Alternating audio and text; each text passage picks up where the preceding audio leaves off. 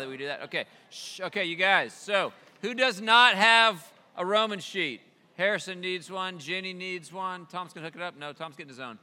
All right. If you need one of these, Doug needs one. All right, let's get these things out. All right, a couple of things before we get started. Everybody turn around, look to the back of the room, and look up at Susan McQuaid. Hey, there's Susan. You guys, you may not realize it, but every week we have somebody. It's often Susan. Sometimes it's Stephanie. Sometimes it's Scott that runs sound for this class. But we need to add a couple of people to the team. If you are willing to be on our AV team, what it would mean, Susan, what does it mean? You get here like 5 minutes early, and you run through a procedure on the soundboard that takes like 2 or 3 minutes, right? We got it all written out. It's all very, very clear. Even if you don't have a lot of AV, prowess, if you can read, you can do this job, okay? You just push this button, turn this knob, push this button, go. But we need folks that'll do it and then kind of grab the recording. So it's both so we can amplify it here and so we can get the recording out to others. And so if you're willing to be on that team, I would love to talk to you today. And in fact, if you're willing to be on that team, would you raise your hand right now so I know that I need to talk to you after class today? Rob, you're down? Okay, good. Rob's in the party. Anybody? A couple more? A couple more folks? Who is it? Dude, you're on? Virgil, thank you so much. Okay, so I'll talk to you guys after class. We'll talk about how it works, what you need to do, and how much money you get paid. It's a lot. It's nothing. Okay, so there's that. Number two, you might know that if you've been here, we've been doing these through the Bible summaries. We had a little bit of a break. I was on vacation in Utah and whatever, but we're full steam ahead. This has all past things. So this right now, I will have this every week, and it will just fill up the accordion with like every group, right? So Luke and Acts are in here right now. Romans will be in here by the end of the day. And so anytime you come, and if you missed a week, and you're like, can I get last week, or my friend or my spouse or somebody wanted it, this will always be here with like every book of the New Testament as we build the thing. So you can come and you can grab these. All right. Which means we are finally at long last at Romans. You guys all have one of these now? You got your Roman sheets? Everybody's got them? Okay. So I told you guys when we started this that there's a couple things we're trying to accomplish. One is mostly I want to just invite and encourage and create a framework and a structure for you to be daily in the scriptures. There's lots of ways that you could do it. What I'm recommending you do is that you read Luke, then Acts, then Romans. And then you do it at a pretty quick clip. Something like 5 pages a day. 5 pages of your Bible a day. You can burn through the entire New Testament. Do you remember how long it would take you? The whole New Testament, 5 pages a day? Yeah, even less. It's like 52 days. It's about your New Testament's probably about 250 pages. So if you read 5 pages a day, you can bang it out in 2 months, which is not that hard. We're probably going a little bit slower because we're interrupting things. But my hope here is that as we study Luke, that you'd be incentivized to go read Luke. As we study Acts, you go read Acts. And now as we do Romans, you could read Romans. Some of you might choose to read ahead so that when we have this class, you kind of have a little more of an immediate, fresh context for it. And others might read through Romans after the class. And you can do either. But my goal here is this. What we're producing in these is not just a summary of the book. In fact, if you go through the Luke and the Acts, they're not really summaries of it. They're really what I'm trying to produce is more like a map, more like these guideposts. What I'm trying to show you week after week in these things is what you need to look for as you read it if you're really going to understand the message. I want to show you maybe some of the themes that might not have been obvious to you, but that I promise are genuinely present, right? Or key terms that if you notice them, they're going to pop. There's all kinds of things. Shh, we're a little noisy in here. There's all kinds of things which, if you're on the lookout for them, I think are going to help the message kind of stick, and you'll see and you'll understand it better. And so this morning as we look at Romans, I want to begin by just inviting you to consider that whatever letter you're reading, if we're in the New Testament, in the letters in particular, in what we call the epistles, there's always going to be an organizing principle, okay? These aren't random stream of consciousness, but Paul is organizing his letters. Peter is organizing his letters. And one of the first things that's going to be useful for you as you just read through these things is just learning, oh, I get it. this thing breaks naturally into two different halves, topic A and topic B. Or I see there's like kind of this three-part structure to it. They're not generally that complicated, but I think it adds value if you just learn to see, like, where are the natural cracks? Where are the fissures in this thing? So excluding Romans, okay, forget about Romans. We'll talk about Romans in a second. Can anybody tell me we'll limit ourselves to Paul.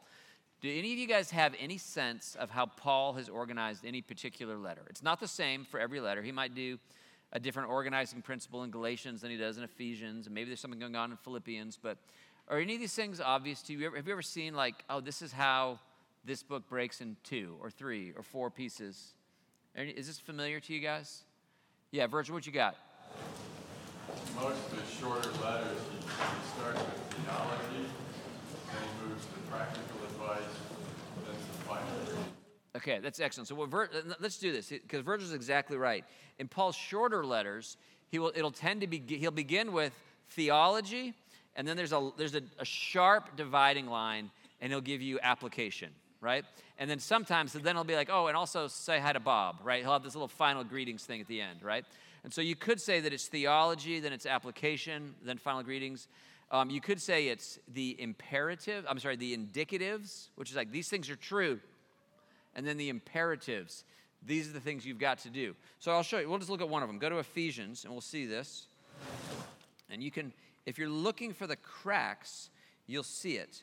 In Ephesians 1, Ephesians 2, and Ephesians 3, there are no commands. It's all just, this is good news. This is true. If you skim through it, it's all what we would call indicatives. He's indicating things, saying this is so, this is so, this is so, this is what is true. And then there's this very sharp contrast in chapter 4, verse 1. Where it is in Ephesians 4:1. As a prisoner for the Lord, then, I urge you to live a life worthy of the calling you have received. And that's the sign that now we're moving from theological principle to what are you going to do about it, right? That's a huge, if you read Ephesians, you should notice chapters 1 to 3, chapters 4 to 6 is a very clear line, right? Same thing, another example of that. Go to Colossians. Colossians is actually a parallel to Ephesians. And so you see the same thing right smack in the middle. Look at 3:1. He's going to say, since then you have been raised with Christ. Set your heart on things above, where Christ is seated at the right hand of God. Set your mind on things above, not on earthly things. For you died, and your life is now hidden with Christ in God. And then he gets into put to death. It becomes all commands. So that's a very natural, it's not always what he does, but it is one of the ways that Paul will do it. Theology first, boom, application second. Okay? So you're going to watch for that. Any other examples you can think of how Paul organizes his letters? Things you've noticed?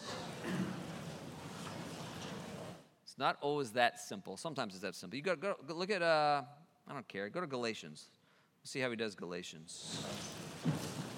If you look at this, you jump in. By the way, it's easy to remember that Galatians eat popcorn is your Galatians, Ephesians, Philippians, Colossians spread. So you go GEPC. If you look at Galatians and you go through, he's going to begin. It's very personal, right? It's this whole very personal, but also kind of sharp, kind of story of his own life. If you see that through chapter 1, he's all basically his own autobiography. And then what happens after that? Is this familiar to you at all, or is this boring to you? Do you care? In fact, I'll leave this for you as an assignment. I'll leave Galatians at an assignment level. You can go through it and you just look and see where would I draw. It's 3 pieces. I'll give you that much, okay? And the first one is that his own personal biography. Find the second fissure in Galatians, just sometime this week, and see if you don't notice it, okay? In Romans, you have it in front of you. How does Romans split up? Have you ever seen this or known this? Romans is a 3-parter as well, and it's a little bit like the framework we have in Ephesians and Colossians, but there's an insertion in the middle. If you take a look at your sheet, it begins with doctrinal exposition, and then it ends with practical application. But right in the middle of them, he shoves a pretty unique passage for Paul, which is this doctrinal explanation. So it works like this. He's first talking about, in the theology, essentially, what is wrong with mankind? How do we understand this sin problem, sin and sins, that completely ruins our life? And he walks through what is wrong with us, what is God's solution to it, and it's this massive theological dissertation. You could say it runs chapter 1 to 7. Probably should say it runs chapter 1 to 8, although chapter 8 is a little bit of a special case. And that's all pure theology. And then from chapter 12 on is all pure application, right? In fact, if you look at 12:1, I think I have it on the sheet here for you. 12:1 is that hinge moment down here at the bottom of practical application. Paul says, therefore, I urge you, brothers, in view of God's mercy. It's very much like what he does in Ephesians, very much like what he does in Colossians. Therefore, I urge you, brothers, in view of God's mercy, to offer your bodies as living sacrifices, holy and pleasing to God. This is your spiritual act of worship. Do not conform any longer to the pattern of this world, but be transformed by the renewing of your mind. And we're off to the races. And from that point on, it's all application. Theology first, application last. But in Romans, there's this weird, enigmatic section right in the middle that I've described it here as the national explanation. The first section is about mankind. The last section is about the individual. The first section is about our sin. The last section about how do we live our lives. First section is how does the gospel save the sinner. Last one is what does the gospel mean for how I live? How does it bear on conduct? But jammed in the middle there is this unique little passage, 3 chapters worth, where Paul is working out what is the deal with Israel.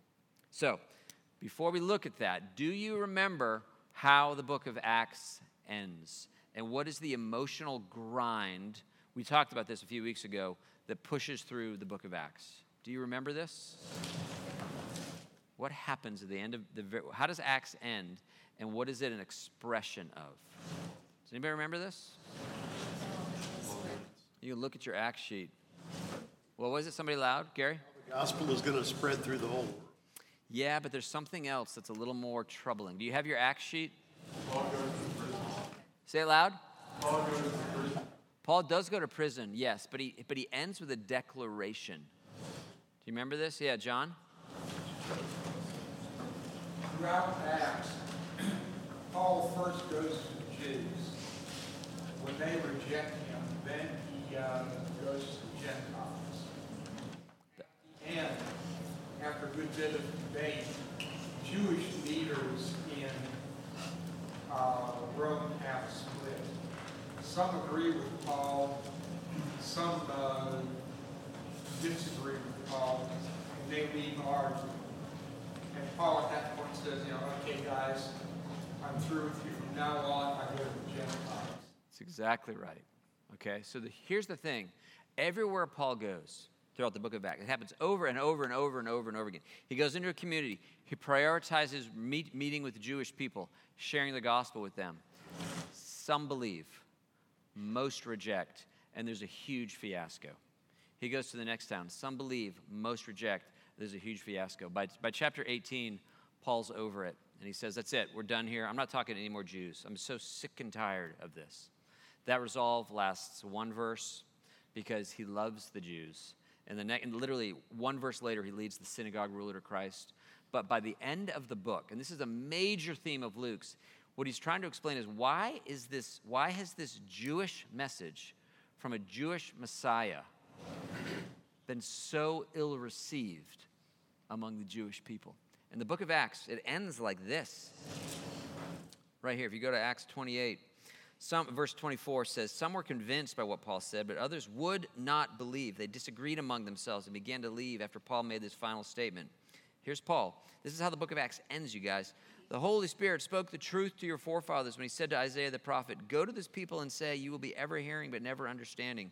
You will be ever seeing but never perceiving.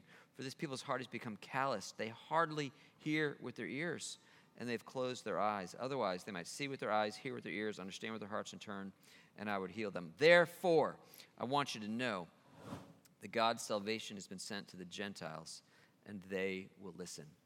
The book of Acts is written partially to explain where did all these Gentiles come from? It's an odd thing that this room is overwhelmingly filled with Gentiles. And there's not that many Jews who have believed in the Jewish Messiah who have come into the kingdom, right? That completely is sand in Paul's gears over and over again in the book of Acts. And it is unmistakably the engine that drives the book of Romans, okay? When you read through the book of Romans, even though like chapters 9, 10, and 11 is largely about the Jewish people, it's a huge dissertation about what's the deal with all the Jews not believing the gospel. That it's not contained in chapters 9, 10, and 11. it permeates the entire book. The thing that drives this is incredibly emotional to Paul. And the reason I point that out is that we have a tendency, some people have a tendency, to think of Romans as this work of a logician. It's just this document of like fact and truth and logic and reason. And it is all those things. It's incredibly well organized. It's incredibly well argued. But do not mistake that this thing is an unbelievable angst, his disappointment, his concern, his frustration, his grief, his sorrow. Just look at what he says. I have this here in this Paul's struggle, the middle section right here about the national struggle. This is the engine that drives the letter. He begins chapter 9, chapter 10, and chapter 11 in the same way. He says, I have great sorrow and unceasing anguish in my heart, for I could wish that I myself were cursed and cut off from Christ for the sake of my brothers, those of my own race, the people of Israel. He's saying, if I could die and be cut off from Christ, and that would redeem the people of Israel, I would do it. He's like, I promise you this is true. He's hurting. Chapter 10, brothers, my heart's desire and prayer to God for the Israelites is that they may be saved. And in chapter 11, he's still working this out. I ask then, did God reject his people? He just can't make sense of the whole thing. What's going on, okay? So this strange thing that fits, for Paul to say theology, blah, blah, blah, for chapters and chapters, application, blah, blah, blah, for chapters, that's normal. But this middle thing in the center of Romans is Paul working out the fact that I have shared this gospel in every city I come to, and everywhere I go, they reject, and they reject, and they reject. He asks the question, what advantage then is there in being a Jew? Then he's like, much in every way, and he lists all these things they have, and he's like, and yet, it doesn't come to pass. Right? So when you are enjoying the logic and the reason and the tightness of the argument of Romans, do not forget that it's an incredibly emotional letter because Paul loves the Jews and he wants them to respond. Right? He, by the way, does say, I'll show you Paul's conclusion. He says there in chapter 11, chapter 11, he says, I don't want you to be ignorant of this mystery, brothers, so that you may not be conceited. Israel has experienced a hardening in part, until the full deliverer will come from Zion. He will turn away godlessness from Jacob. This is my covenant with them when I take away their sins. Paul ultimately comes to the conclusion that for whatever reason, in the mysteries of God's providence, he is hardening partially and temporarily the Jewish nation, so that all these Africans and Anglos and Australians and Arabs and who am I missing? Asians and Aboriginal people. I mean, like, we're bringing in all the riffraff. And then when he's done that, then there's going to be a revival among the Jewish people, and the game will come to an end, okay? This is what is driving this book. It's what drove his ministry through the book of Acts. It is what's driving this letter to the Romans. And by the way, the church in Rome is a mixture of Jew and Gentile. As you read through it, just notice how often he's talking to the Jew and to the Gentile, Jew and to the Gentile, Jew and to the Gentile. He's thinking deeply about this. But the whole time he's talking to Jews and Gentiles, he's like, I'm going to do all that I can. Do you know why? Do you know why Paul says he gives so much effort to reaching Gentile people? What his motive is in doing that? He says he does it to arouse his own people to jealousy. Even when he's sharing the gospel with people like us, he's thinking about the Jews, because that's the thing that is driving him. So as you read it, I'll just say, as you go through the big picture of this book, you're going to want to look for that kind of stuff. Okay, so when you go through, watch the breaks. The first 8 chapters 9 to 12. And then from 12, or 9, 10, and 11, and then at chapter 12:1, he's going to get you in an application. Watch for those cracks, watch for the emotional drive, and that's going to help you see a bunch of stuff, okay? Cool? Catherine. When he says that I would rather be lost than them be lost, rather, to me, that's like the pinnacle of his whole everything, because my own commitment to the Lord and to the lost just bumps right into that, and I'm thinking, no way, because that's how I measure my commitment. What am I willing? Yeah. How am I willing to be for the lost, even the lost in my family? And I just, it just shines a light on how little I pray. Then I have to not, like Romans 7, the things I want to do, I don't, all that. But that one scripture. Oh, it's so tight, right? And what it is, Catherine, is so consistent with Paul's paradigm. You recall when we looked in the book of Acts, we saw how Paul is imitating Jesus in all things. Everything that happens in the gospel, everything that happens in Acts already happened in the gospel. Remember that? I gave you that chart. All these things that are happening in Acts already happened. We see Paul in particular, maybe the most obvious and kind of outlandish thing is Paul's push towards Jerusalem. He wants to go to Jerusalem. When he gets to Jerusalem, there's this monkey, this trial, what do we call it, kangaroo court trial and all these things. And it's all an imitation of Jesus' push to Jerusalem in his trial, right? Paul is imitating Christ. And it's not hard to see that when Paul says, man, if I could be cursed and cut off so that other people would be saved, I would do that. Does that sound familiar to you? Right? That is itself an imitation of Jesus was cursed. He was cut off from his Father in order that we might be saved. And all that Paul is doing is saying, I want my life to be just like his. Whatever he did, I want to do. And if I can give my life for the sake of those that don't yet know his mercy and grace, then I'm going to do that.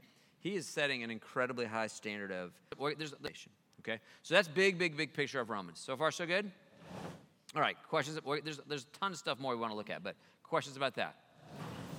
Okay, when you go through it, watch through here.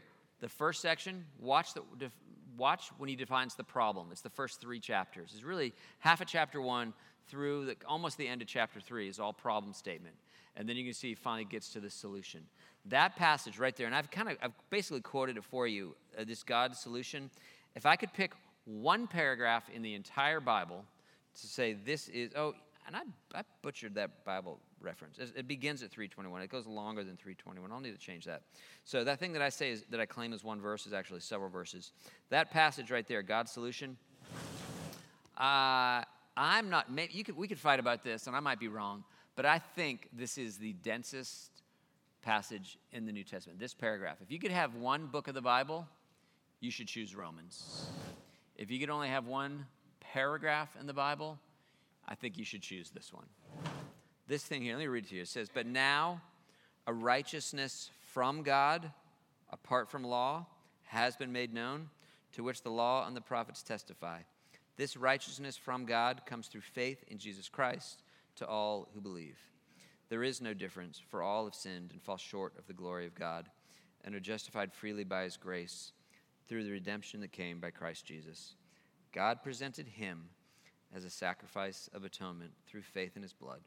He did this to demonstrate his justice, because in his forbearance he had left the sins committed beforehand unpunished. He did it to demonstrate his justice at the present time, so as to be just and the one who justifies those who have faith in Jesus. That we could do an 8-week sermon on that paragraph. I mean, an 8-week series of sermons on that paragraph for sure. We could write volumes on all. This is the acornest acorn in the New Testament. It's all the giant oaks that come out of that paragraph are just absolutely enormous. Okay, that's your thing. Okay. By the way, when I said that if you could only have one book, this is the one you should have. You're allowed to say, I really like the Psalms. For that matter, you can be all about, Nehemiah. I don't really care.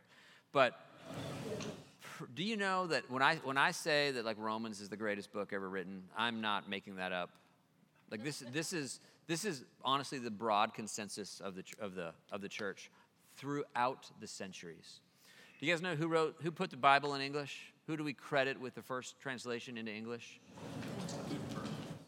Gutenberg duplicated it. He made the printing press, so he didn't do the translation work. He just kept making copies of it, and without him, the world would be nothing like it is today. So Tyndale, maybe? Yeah, you'd either go John Wycliffe or John Tyndale or William Tyndale. Tyndale, and I would say Tyndale. Wycliffe's work was a little bit premature. I mean, God, praise Wycliffe, but Tyndale is the guy who really is the reason we have the Bible in English. And I used to have, somebody borrowed it and I never got it back. So if you're in the room, can I please have it back? This facsimile of Tyndale's first New Testament, made in 1526, okay? So I have this Tyndale New Testament, and what was so striking to me when I got it, and it's all written in kind of unsealed script, and the English is, 1526, so it's even pre-Shakespeare. I looked at it, and he's got Matthew, and the Gospel of Matthew, and then there's the Gospel of Mark, and then there's the Gospel of Luke, and then there's Acts. And what do you think comes after Acts? Romans? Wrong. You know what comes after Acts? A prologue to Romans. And I was going through it, and I'm like, when he gets to Romans, he's like, everybody stop. and he writes an essay about the book of Romans before he puts Romans in his New Testament. Here's what it says. It begins like this.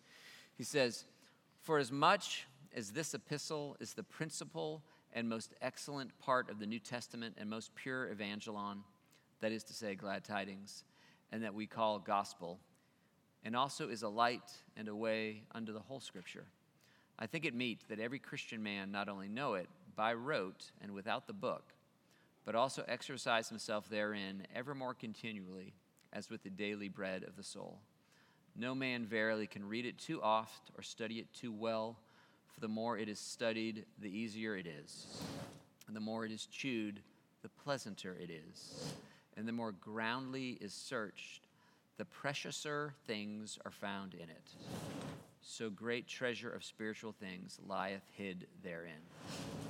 Here's what Luther said, and somebody was clearly copying somebody else's work. Luther says, "This epistle is really the chief part of the New Testament and is truly the purest gospel. It is worthy not only that every Christian should know it word for word by heart, but also that he should occupy himself with it every day as the daily bread of the soul. We can never read it or ponder over it too much, for the more we deal with it, the more precious it becomes and the better it tastes." John Calvin said, "When one understands this epistle, he has a passage opened to him to the understanding of the whole Scripture." Packer says, "All roads in the Bible lead to Romans, and all views afforded by the Bible are seen most clearly from Romans. And when the message of Romans gets into a person's heart, there is no telling what may happen." John Piper said, "Romans is the most important theological Christian work ever written." Ben Merkel, who you probably don't know, he's a current Bible scholar, said, "No other letter in the history of the world has received as much attention or has been given as much consideration as Paul's letter to the church at Rome. Paul's letter to the church at Rome is the greatest letter ever written because of its great impact in history, its great theology about Christ, and its practical instructions for Christian living." This is the book to know. This is the one. These guys say you should not only should you have it memorized, but once you've memorized it, you should then read it every day, right? There is something in here worth knowing. So I hope that this guide is going to help us kind of get through it. So as you walk through, watch for these big sections, and then let's open up inside. I'll show you. I think we're probably going to give a couple of weeks to Romans. So let me do this. I'm going to stay out. Today we're going to stay out of like the particular theological things, and I'm going to give you more of the high-level view of things. So let's do this. When you read it, I said that chapter, what are the chapters for the first section you're looking at? Yeah, so you could do it one of two ways. You could say 1 through 8. That's probably the best answer. You could also say 1 through 7, because chapter 8 is a unique thing in this book, okay? Go back to the book of Luke. When we read Luke, or we talked about Luke, we mentioned that, how does Luke show Christ? Do you remember this? Like, what's the lens through which he's portraying Christ? What is it? As a human being, right? And so there's all these kind of indicators that Luke is giving us this very human view on Jesus, right? And he's dependent on these women for his financial support. And in Luke's gospel, we see to an extraordinary degree, Christ's dependence on the Holy Spirit. Do you remember this? Over and over and over again, the Holy Spirit is very prominent in Luke's gospel. Same thing, you go to the book of Acts. Who's the hero of the book of Acts? It is the Holy Spirit. Over and over and over, you just see that they are dependent on the Spirit, they are filled with the Spirit, they are empowered by the Spirit. It is the major theme in Luke and in Acts. And when you get to Romans, what Paul is going to do, first he's going to give us what's wrong with us, right? Chapters 1 to 3 is the problem. And then what is God going to do about it, this solution? We are such an unrighteous people. God is going to impute righteousness to us. There's this gift of righteousness. Chapters 4, 5, 6, and 7, we'll look at this a little bit more next week. In all those sections, all those chapters, he's building up the case of how do we make sense of this? Is it really biblically true? Do the Hebrew scriptures testify to this? What are the implications of this? And he walks through all that we have and the treasures that we have in Christ. And then by the end of chapter 7, Paul is going to be like, and yet, for all that, for all that we have, for the richness of the gift, for the great solution that he's been offered to us, something is still wrong with me. Do you experience this? Like he's like, I get that he's expounding on all these richness and treasure, and he gets to the point that like, all right, let's go live righteous lives. Let's go amaze the world with how much we're changed. Instead, he trips, and he's like, but something is wrong with me. And enter at that point chapter 8. So chapter 8 is, if you look at it, just glance at it, what is the most obvious thing about chapter 8? If you skim through, what's bold, bold, bold, bold, bold, bold, bold, bold, bold? It is the Holy Spirit. What is happening in Romans 8, same thing that we saw throughout Luke, that the secret of the life of a believer is the Holy Spirit alive in us. You go to the book of Acts, what is the secret to the life of a believer? It is the Holy Spirit alive in us. You get to Paul, and Paul has expounded the richness of the crucifixion of Christ, the imputation of his righteousness, his taking upon himself all of our badness. And it's not enough, and it doesn't work. An intellectual understanding of this gospel message will not change your life. It's a good thing, it's foundational, but the only thing that's going to work when you get to Romans 8, what you'll see that Paul is going to say over and over and over and over and over again, the secret of the Christian life is the Holy Spirit. When you get to chapter 8, slow down the train.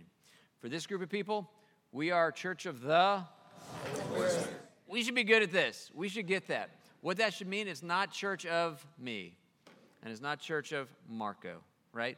This is the Church of the Holy Spirit. If we are going to live lives that are remarkable, and we're going to live lives that are consistent with what he's called us to, it's going to be because of Romans 8 more than anything else. And that might seem strange to you, but it is the theme of Luke. It is the theme of Acts. It is the conclusion of Romans. So watch, when you get to chapter 8, slow down and ask the question, is the Spirit of God alive in me? That's something you're really going to want to see. That's a huge thing, okay? I may have talked about this in this class. Do you guys remember why? Don't even read it. Don't look at the bottom left corner yet. Why do we have the book of Romans? Do you remember this? This greatest thing that has ever been written. What was the historical circumstance that led to this gift, Nicholas?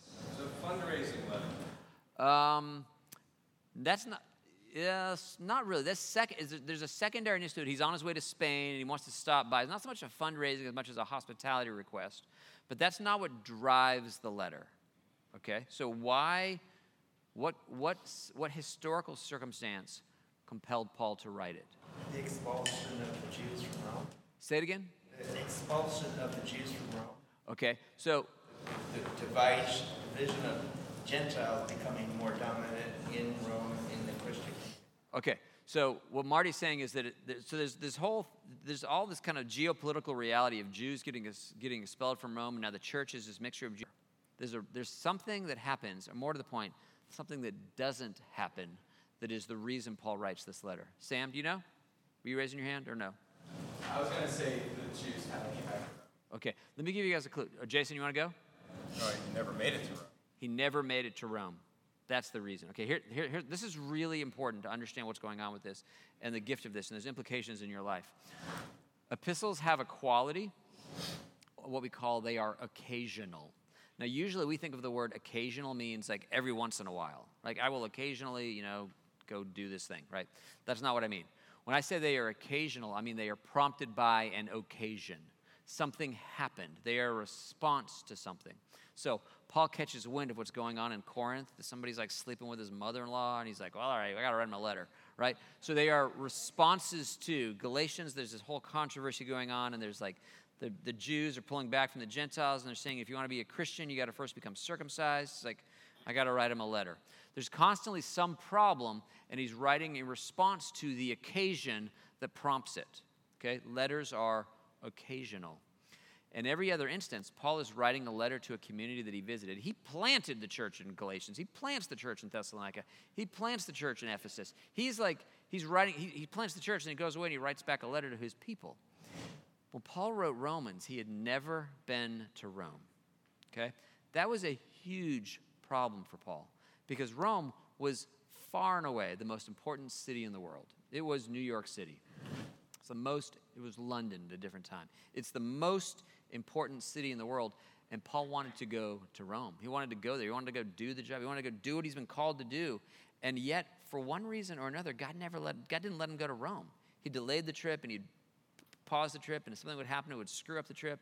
And he opens the book by saying, you guys, I'm afraid that you might think that I'm afraid to come to you, that I'm like only going to work out in these like little like hinterland places, like, Colossae, but I'm afraid to go to Rome. He said, nothing could be further than the truth. I would love to come, but I've been prevented from doing so. Because Paul never got to go to Rome, what he ended up doing was writing a letter in lieu of a visit to Rome. What he wanted to say to them in person, what he wanted to explain to them live in a sermon, what he wanted to do, just hand me a piece of paper then. And he wrote down the visit that he wanted to have, which to Paul, no doubt seemed like a tragic loss. Because wouldn't it be better if he'd made it in person instead of written a letter? And yet, isn't it dramatically better for centuries of the church that the trip got turned into a letter? You weren't there. You couldn't be there. If he had gone to Rome, I don't know, it would have blessed and benefited, I don't even know, 100 people? Say it's 500 people. But we would not have had Romans. And when I realized that was going on, this thing, I'm like, oh my goodness. Think about this in your life. How many times has there been something that was so obvious that God should allow you to do? And yet, for some inexplicable reason, he is prevented. He is blocked. And you don't get to go to Rome. Has anybody ever not been allowed to go to Rome? Anybody? Like literally? Yes. Well, there you go. Did you write a letter about it? No. Oh, what a miss. Okay.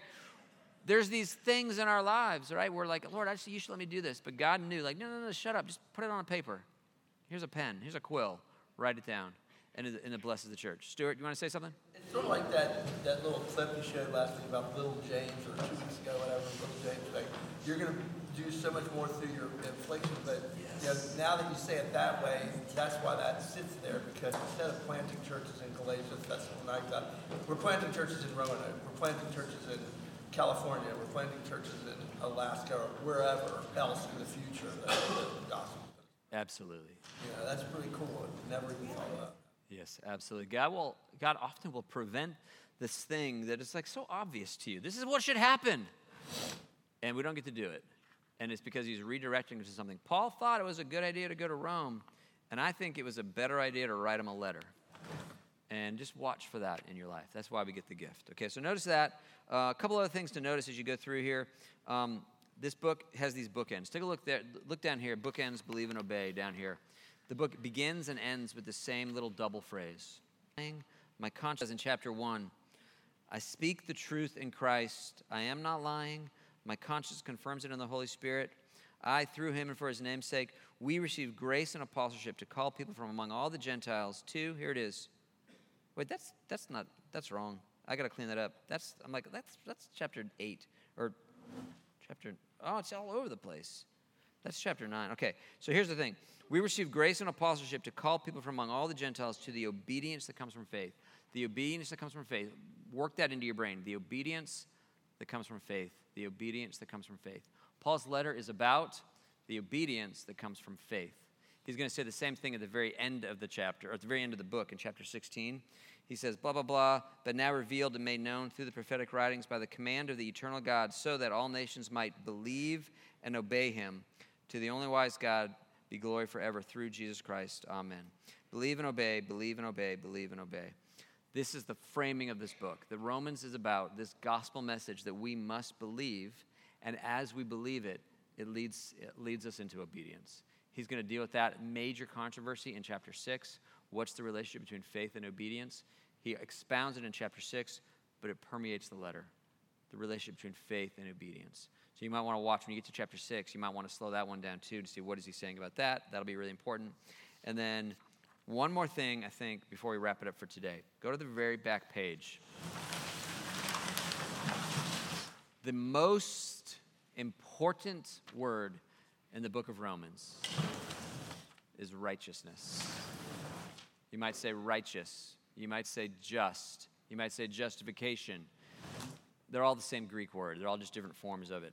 It permeates the letter. It's everywhere, everywhere, everywhere. So I gave it to you in different ways that it's translated. Sometimes it's actually translated righteousness, as you see in many things. Sometimes it's translated as requirement there in chapter 2. But they're all the same. It's all the same Greek word. So as you read through Romans, you might just slow down every time you get to it. As you're walking through, you're looking for these divisions, right? You're slowing down at chapter 8 to see how what the Holy Spirit's role is in all of this thing. But do not miss, it's a book about righteousness. The theme of Romans is you need righteousness because you don't have it. But here's how you can get it. That there could be for you an external righteousness that you didn't earn, that you don't deserve, that you didn't live out, but we will take this external foreign righteousness and we will credit it to you and lock it onto your life. That is really the primary thing that he's writing about throughout the whole book. So when you're reading through Romans this week, if you go through it, maybe underline every time you see righteousness or righteous or justification or just. It's all the same word in Greek, okay?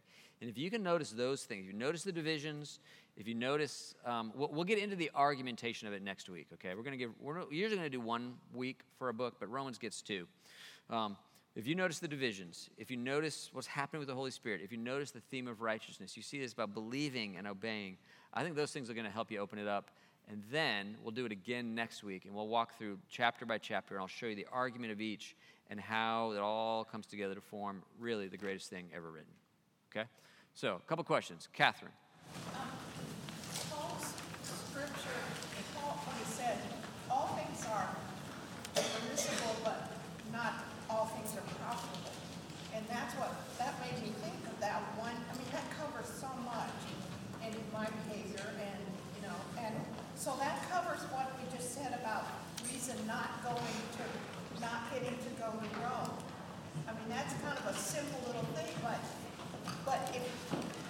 it's like by not going to Rome, you probably covered more. Oh yeah, the impact. Yeah. So the thing you're quoting is from 1 Corinthians, right? The 1st or 2 Corinthians? I think it's 1 Corinthians. But he says, the things are permissible, but he doesn't get to do these things. He could have gone to Rome, and it might be that he did go to Rome later. It's a little bit of ambiguity on that. But at the time, he didn't get to go. In the back, and we are dramatically benefited because he didn't get to go, for sure. Was there a hand in the back? Was that Fetz or somebody, or no? Oh, I was just going to ask if Luke continued to write in Acts, would he eventually have said that Paul got to Rome? But we don't know that, so.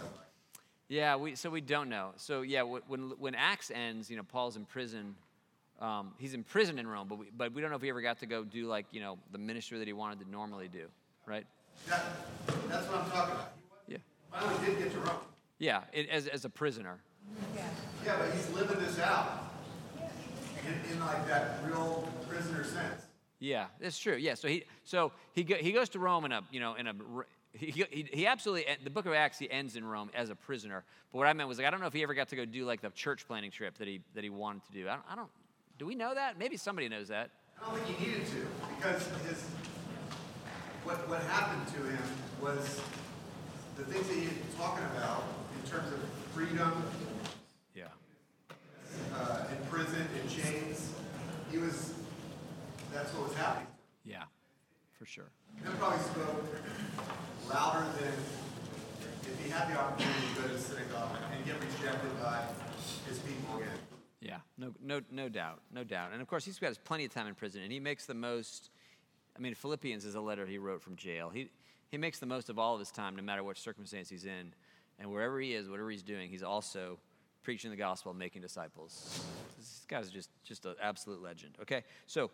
Read through it, watch through it. We'll do a little more chapter by chapter breakdown next week after you've had a chance to go through and look for those sections and all these kind of main things. That's all we got. And feel free to come up if you need earlier docs. They're all right here.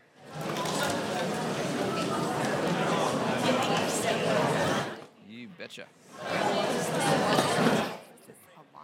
Takes a little while. Email too. No, That'll great. do. That's Okay, great. a little while.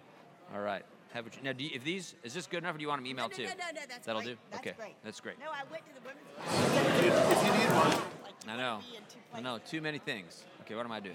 Yeah, go ahead.